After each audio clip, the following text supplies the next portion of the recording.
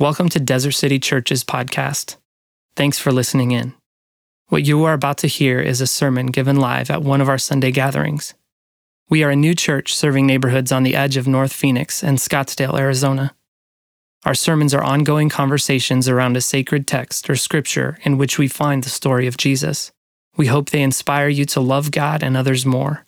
If we can serve you in any way or answer any questions about our community, please don't hesitate to ask.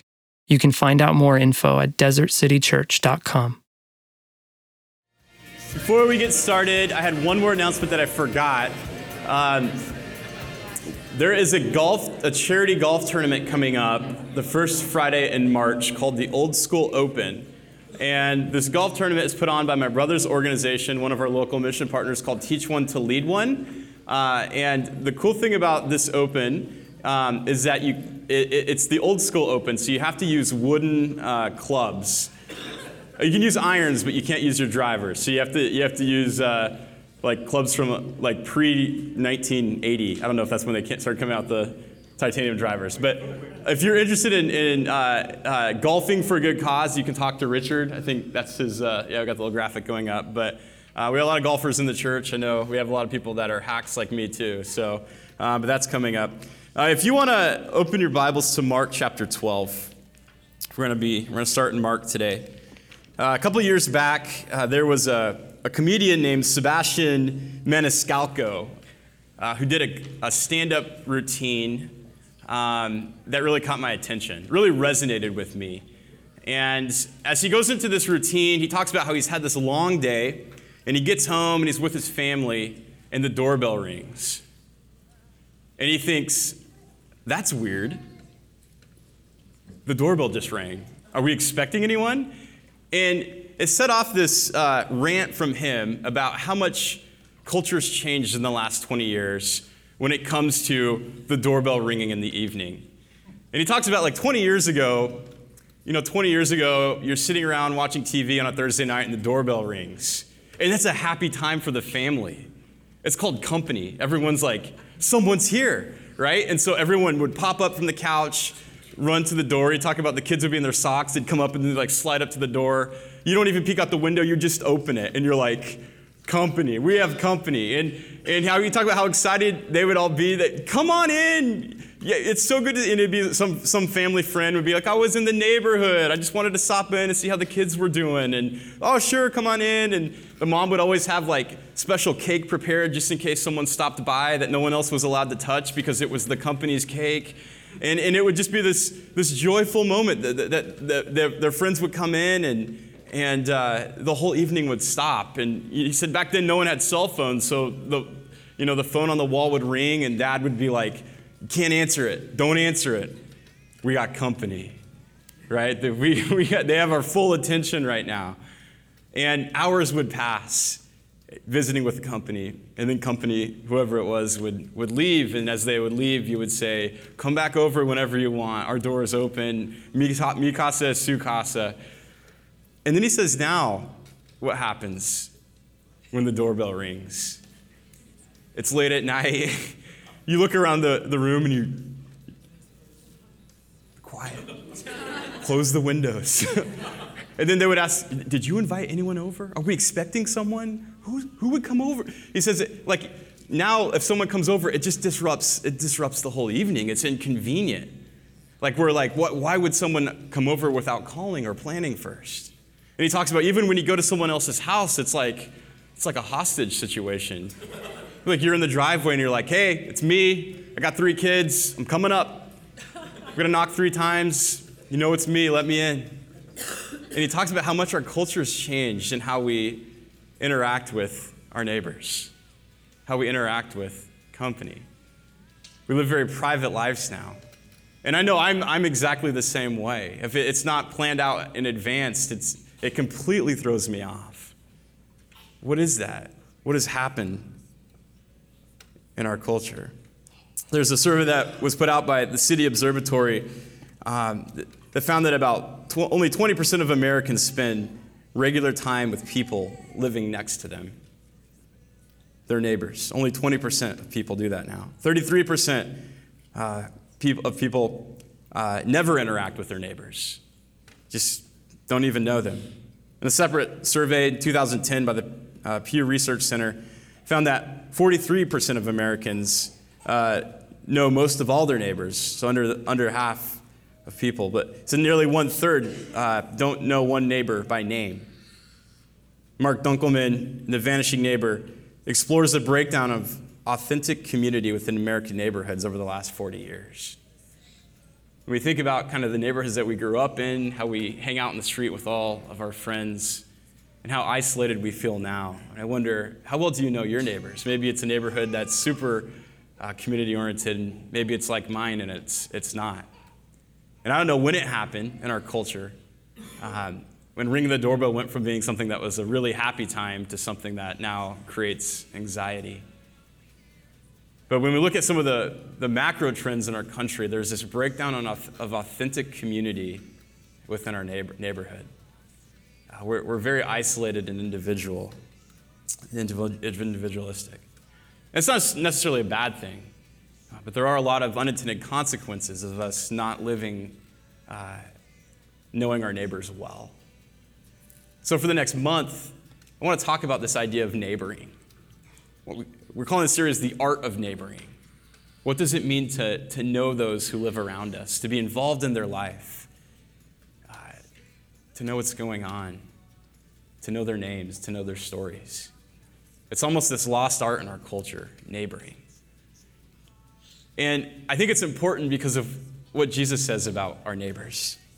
So I want to go to Mark chapter 12, and we'll start there. Mark chapter 12, verse 28 through 31. Jesus is having a conversation, and verse 28 says, one of the teachers of the law came, and he heard them debating. Noticing that Jesus had given them a good answer, he asked him, of all the commandments, which is the most important? So we know this is a question, but it's also a loaded question. This is an expert in the law who's asking this of Jesus.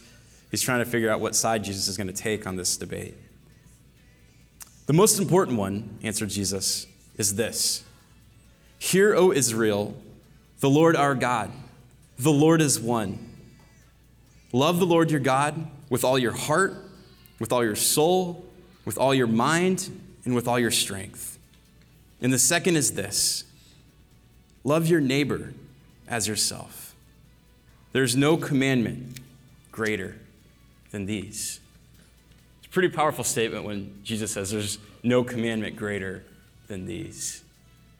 Love the Lord your God with all your heart, with all your soul, with all your strength, with all your mind. And love your neighbor as yourself. We think of the word commandments, we think 10 commandments, right? Most of us will go to that picture. We'll envision at Mount Sinai, Charlton Heston coming down with these tablets, getting ready to break them. We think of the 10 commandments. But there's also many other commandments that are found in the Old Testament, over 600 of them, actually. And as the teacher of the law would know the Torah, the 5 books of the law of the Old Testament, they would consider these commandments from God. They would say some commandments are more important than others. They would call them weights. Some have more weight than others. And depending on kind of your understanding of how God works in the world, you might put more of an emphasis on some than others. And it's in this conversation that Jesus speaks. He talks about the greatest commandment. He's actually giving commentary on Deuteronomy 6:5. Deuteronomy 6:5 says to love the Lord your God with all your heart, your soul, and your mind. Jesus says this is the most important thing. Of all these commandments, they could be summed up in this way. We're created for a love relationship with God.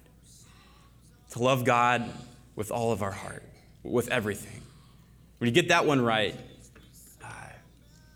you'll find that you're living life as God has created you to live. I love this thought from the New International Commentary. It says, to love God in a way defined by the great commandment is to seek God for his own sake, to have pleasure in him, and to strive impulsively after him.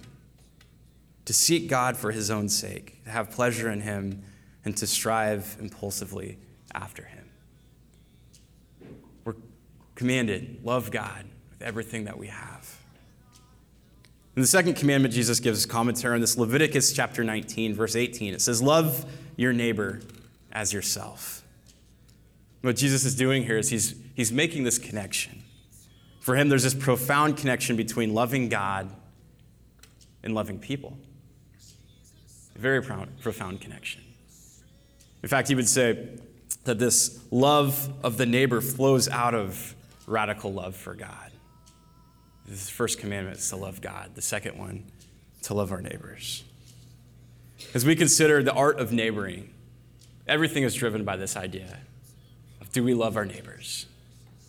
Do we love our neighbors? This greatest commandment account is given in the Gospel of Mark. And it's interesting if you look at the synoptic Gospels, the Matthew, Mark, and Luke, which are very similar, there's 3 accounts of the same passage. Today I want to also dive into the passage that's found in the Gospel of Luke. And something interesting happens in Luke as same kind of conversation starts, Jesus and an expert of the law. And the expert of the law adds a question. I'll start in Luke chapter 10, verse 25. It says, on one occasion, an expert in the law stood up to test Jesus. Teacher, he asked, what must I do to inherit eternal life? What is written in the law? Jesus replied, how do you read it? And he answered, love the Lord your God with all your heart, with all your soul, with all your strength, and with all your mind. And love your neighbor as yourself. So in this story, in this account, this expert in the law actually gives the same answer that Jesus does in the Gospel of Mark. Maybe he was listening in on an earlier conversation. I don't know. Jesus says, you answered correctly. Do this and you will live. But the conversation isn't over. Then the expert in the law says he wanted to justify himself. So he asked Jesus, and who is my neighbor? Who is my neighbor? It doesn't just stop at loving your neighbor. He wants to know, who is that person?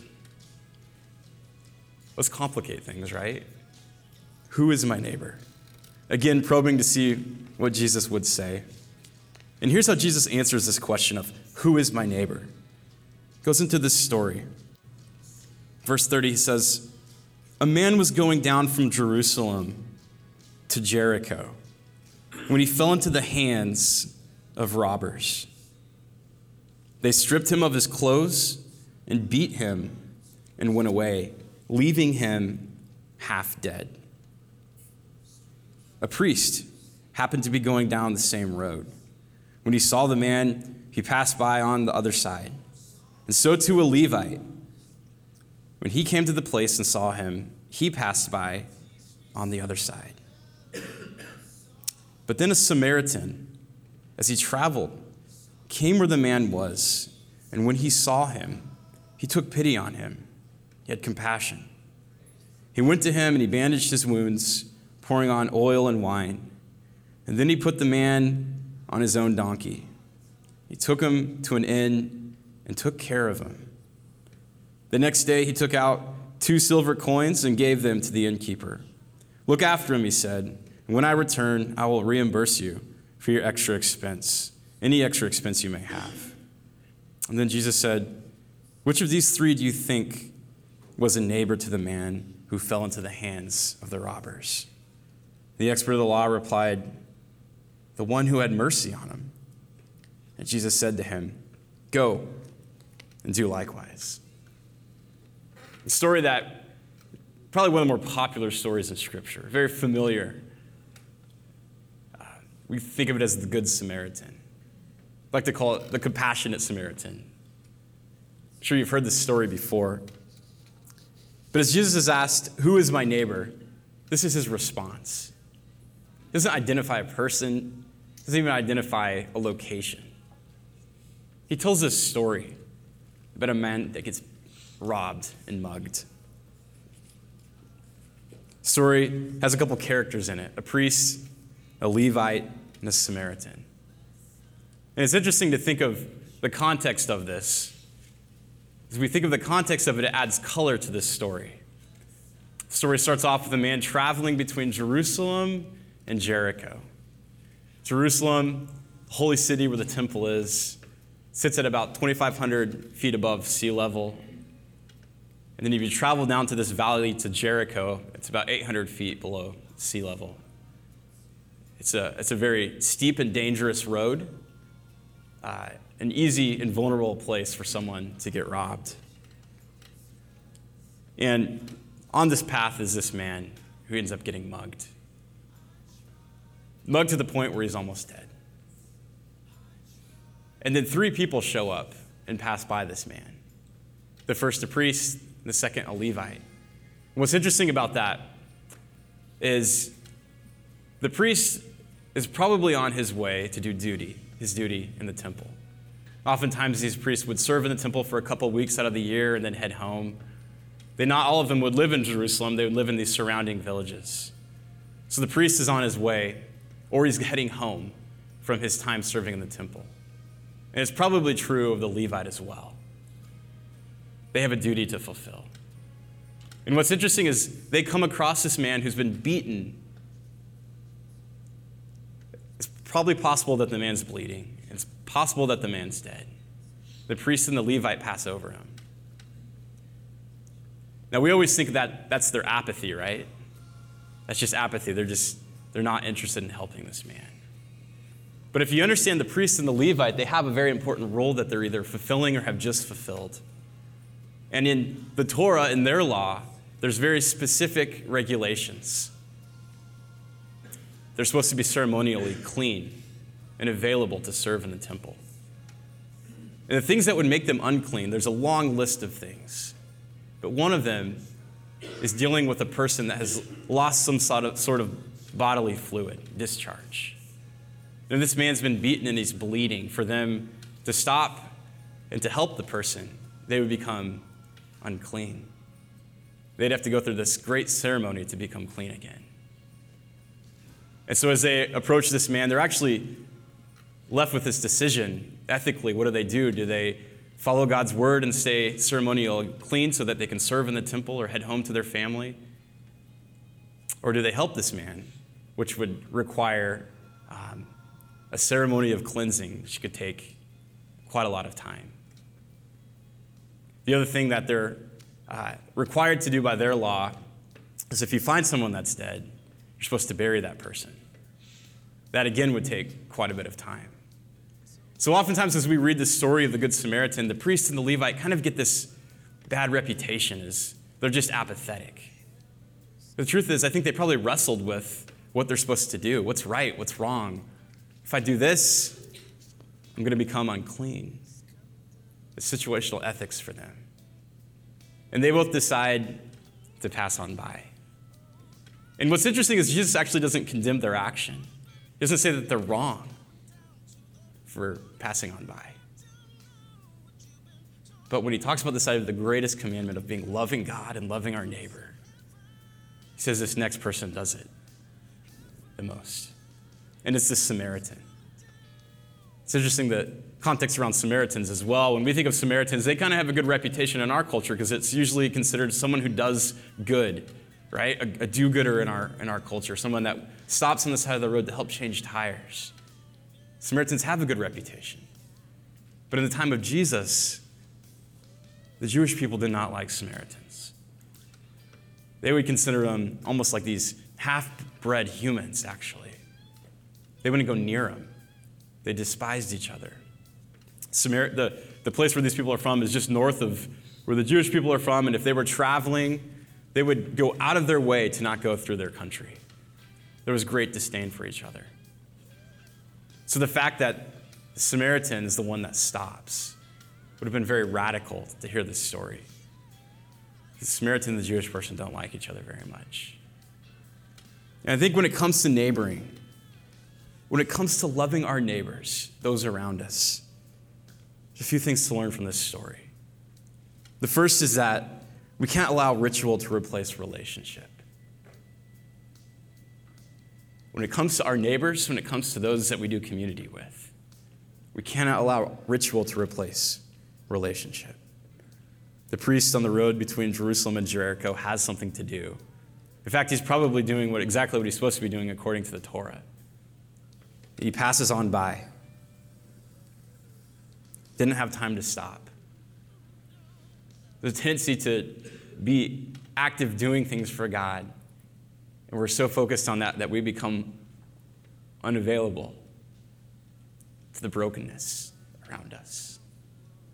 We can't allow going through the motions of Christianity to keep us from being in relationship with those around us. The second thing that we learned is don't let perfection detour presence. Don't let our need to be perfect detour being present in people's lives. Issues of uncleanliness for the priest, helping this beaten man, are found in Leviticus 21. And yet he misses the chance to save this man's life, worried about becoming unclean. I've gotten to know neighbors on both sides of our house fairly well. And we have one neighbor on the right side of our house. It's a single mom. She just actually remarried. She has a son. He's college age. And we've gotten to know them a little bit, moved here from Texas. And a lot of times the mom will travel, and so this college-age son is by his house, by himself at the house, and he likes to party. We live in this little suburban, quiet neighborhood, and then all of a sudden, every weekend, a bunch of cars will show up. Music will be really loud.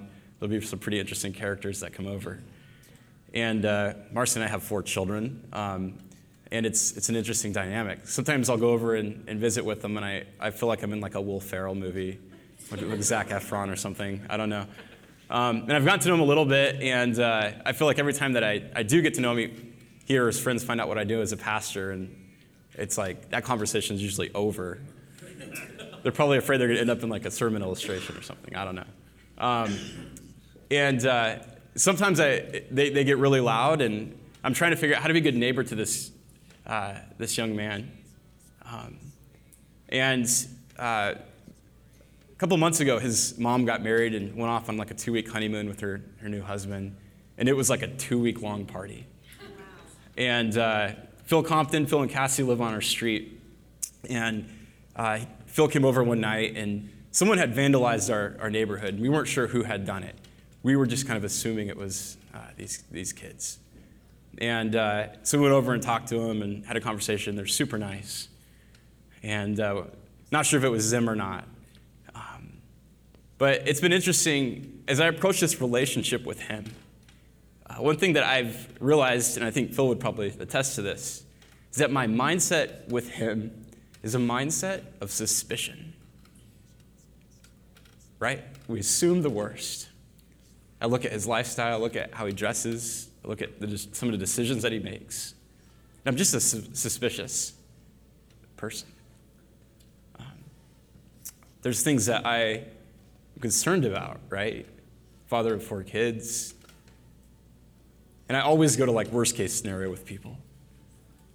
And as I've gotten to know this young man, gotten to know his name, gotten to know his story, it's always interesting when you hear why a person acts the way they do. As I've gotten to know him, found that, it comes from this broken home, comes from West Texas. Dad's not a good guy, he's not around. Moved around a lot. Kind of dropped out of high school, started working on oil rigs outside of Odessa. It's a tough life. This young man's trying to find himself, become a man.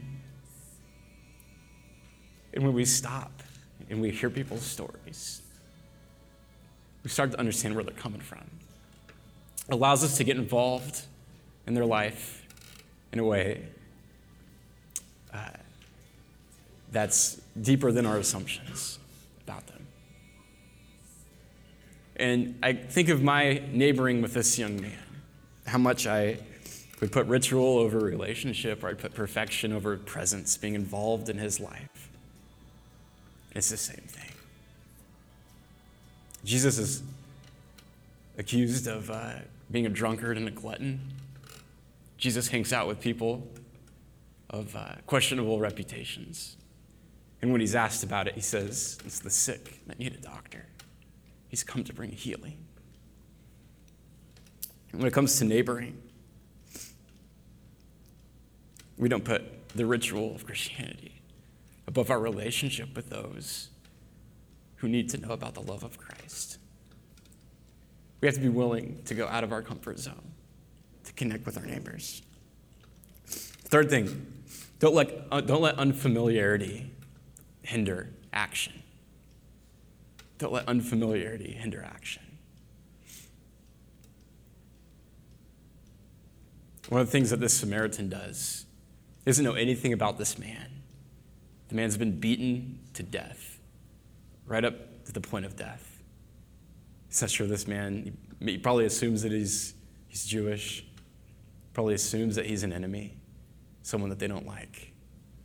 Doesn't know his name or his story, but it doesn't hinder his action. He sees brokenness and he responds to it. He sees someone who's hurting and he's moved to act. I think one of the reasons that we don't get to know our neighbors is it's easy to do community on our own terms. It's uncomfortable to go out of our comfort zone and to meet people who are different than us, who look different than us, who believe different than us. If we want a neighbor well, we have to be willing to move to action, even when it's uncomfortable and unfamiliar. We're willing to get to know people's names, know their stories. The Samaritan stops. As I was getting ready for this series, I'm in a class right now in seminary called Evangelism and Contemporary Culture. Sounds very academic, right? Talking about what does it mean to share our faith in this culture that we live in today. And I came across this man named William Carey, who used to be a shoemaker in England in the late 18th century. He also became the father of modern missions. He's known as the father of modern missions, and he left this shoemaking shoemaking shop. I don't know what it was back in the 18th century, and got involved in global missions. And ended up going throughout the world, going to China, going to India. And it was a time of colonialization, a time of Europe kind of spreading its wings, going, exploring this new world, very much driven by commerce, right? So they're finding new resources to harvest, new ways to trade with different parts of the world. And the whole world is new. And the church is trying to figure out, how do we react to this, to these new peoples and cultures and languages that we've didn't even know existed. And there was this heart to go and to share God's love with them, to tell them about Jesus. But it creates all sorts of issues. And so there was this growing number of objections for the church in England. And this man, William Carey, had this heart for the people of the world. And he would hear these objections, and he ends up writing this response to the objections. And he entitles it this: An Inquiry into the Obligation of Christians to Use Means for the Conversion of the Heathens. Very marketable title, right? Remember, this is like late 18th century. An Inquiry into the Obligation of Christians to Use Means for the Conversion of Heathens. He identifies these objections for foreign missions that people are kind of pushing back. They say the first is that the distance from us is too far.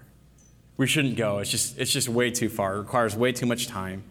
The second was the inconvenience of the uncivilized and barbarous way of living of these people. It's just so inconvenient to go and to live in such an uncivilized culture.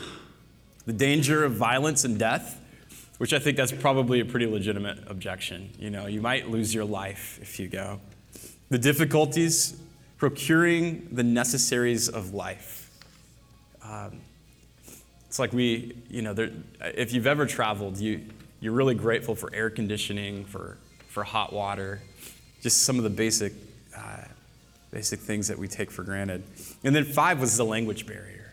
Getting to know a new language is extremely difficult. William Carey considers these objections for foreign missions. And he answers these objections by bringing up this very important point. He talks about how all these objections that the church is finding excuses not to go out to all the world, these same objections aren't being applied to the commerce that's taking place. These new companies, the East Indian Trading Company, the Dutch Trading, they're all going out trying to make a profit. And they consider these objections, and it doesn't stop them from doing business. And he has this unbelievable saying as he considers what these companies are doing. He talks about these objections and the need to go to people to share Jesus. And he says, it only requires that we should have as much love to the souls of our fellow creatures and fellow sinners as they have for the profits arising from a few otter skins. And all these difficulties would be easily surmounted. It only requires that we should have as much love in our souls for these fellow creatures and sinners as they have for the profits arising from these otter skins. You hear that, it's like a 18th century mic drop, right? These objections that we make for not loving the world around us. And here we have these people driven by commerce that are saying, it doesn't stop us. It doesn't stop us from making a profit. William Carey is saying, how much more should the church have an urgency of action in this world? How much more should the church be involved with loving our neighbors? Now, this is the greatest commandment, to love God and to love our neighbors. What could stop us? We have a homework assignment this week as we start this Art of Neighboring series. The assignment this week for you is very simple. It's to learn your neighbors' names. To learn their names. We'll start doing these practical steps this month, but it starts with this, learning our neighbors' names. What you'll find is that there's a word each week, and it spells out the word light, because we're pastors and we love acronyms. But this week it's learn. Let's learn our neighbors' names. Let's start there. Do we know the people who live around us on our street? We don't have to go all the way across the world, which we will at some point as a church. But let's start with those around us, knowing our neighbors' names. One of the things that we have for you this week is we have a magnet. And the magnet has, looks like you could play tic-tac-toe on it, but it has these squares. The middle square is your house. And every square represents a house that's around you on your street. Our hope is that you would take a magnet and that you'd start to fill out the squares, knowing your neighbors who lives around you, knowing those who are on your street.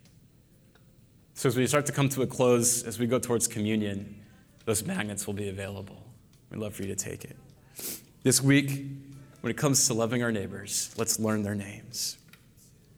Jesus says this in John chapter 13, and I'll close with this. A new command I give you, love one another as I have loved you. So you must love one another. By this, all men will know that you are my disciples, if you love one another. Loving others is difficult. It requires us getting dirty. It requires us doing things that are inconvenient with our schedule. But Jesus says this is the witness.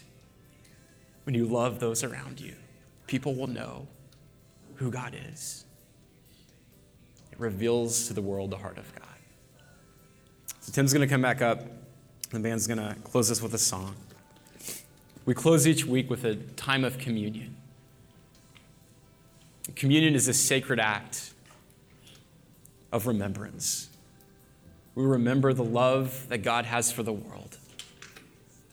As we move to communion, we practice open communion here. So we say if you're a follower of Jesus, you're invited to the table. If you don't know what it means to follow Jesus, this is a story that we're inviting you into. It's a story of love for the world. We'd love to talk with you about that. As we move to the table today, we're reminded of this God who loved the world so much that he became human. He came down to earth and he walked among us. He took on flesh and blood. This communion represents the flesh and blood. The bread is the body of Christ. That body was broken open on the cross. The juice is the blood of Christ, symbolic of the blood that was shed on the cross. We believe that as Christ came, walked among us, died for us on the cross, broke his body open, poured his blood out, we find healing from all the ways that we've messed it up. Today we do this in remembrance of what he did for us, but also we do it as a proclamation that as the church, we are the body of Christ now, that God moves in us, and that we move in this world as a force of love for our neighbors. So when you feel ready today, you can come up and partake in communion. And then as you leave, there's magnets in the back. We invite you to grab one on the way out. It's in the back suitcase. Let me pray for our time. Lord, we thank you so much for this day. Lord, we thank you for this great city that we live in, these neighborhoods, how they're organized, how they're, for the most part, safe. And yet we know that there's people who are hurting, people who are broken, people who are very different than us, living right here. Lord, as we consider this command from you, this greatest of the commandments, to love you with everything that we have, and then to love our neighbors as ourselves. We ask that you would give us the courage and the strength to do so. Lord, that you would open up our eyes to those around us, that we'd be sensitive to what's going on, that we'd be available, that we would be good neighbors. We know this kingdom that we're a part of, Lord, that is eternal. You talk about how it starts like a mustard seed. It starts small. This week, remind us of that. And the little decisions we make and the small conversations that we have with those around us. Lord, we ask your blessing on your people. In your son's name we pray. Amen.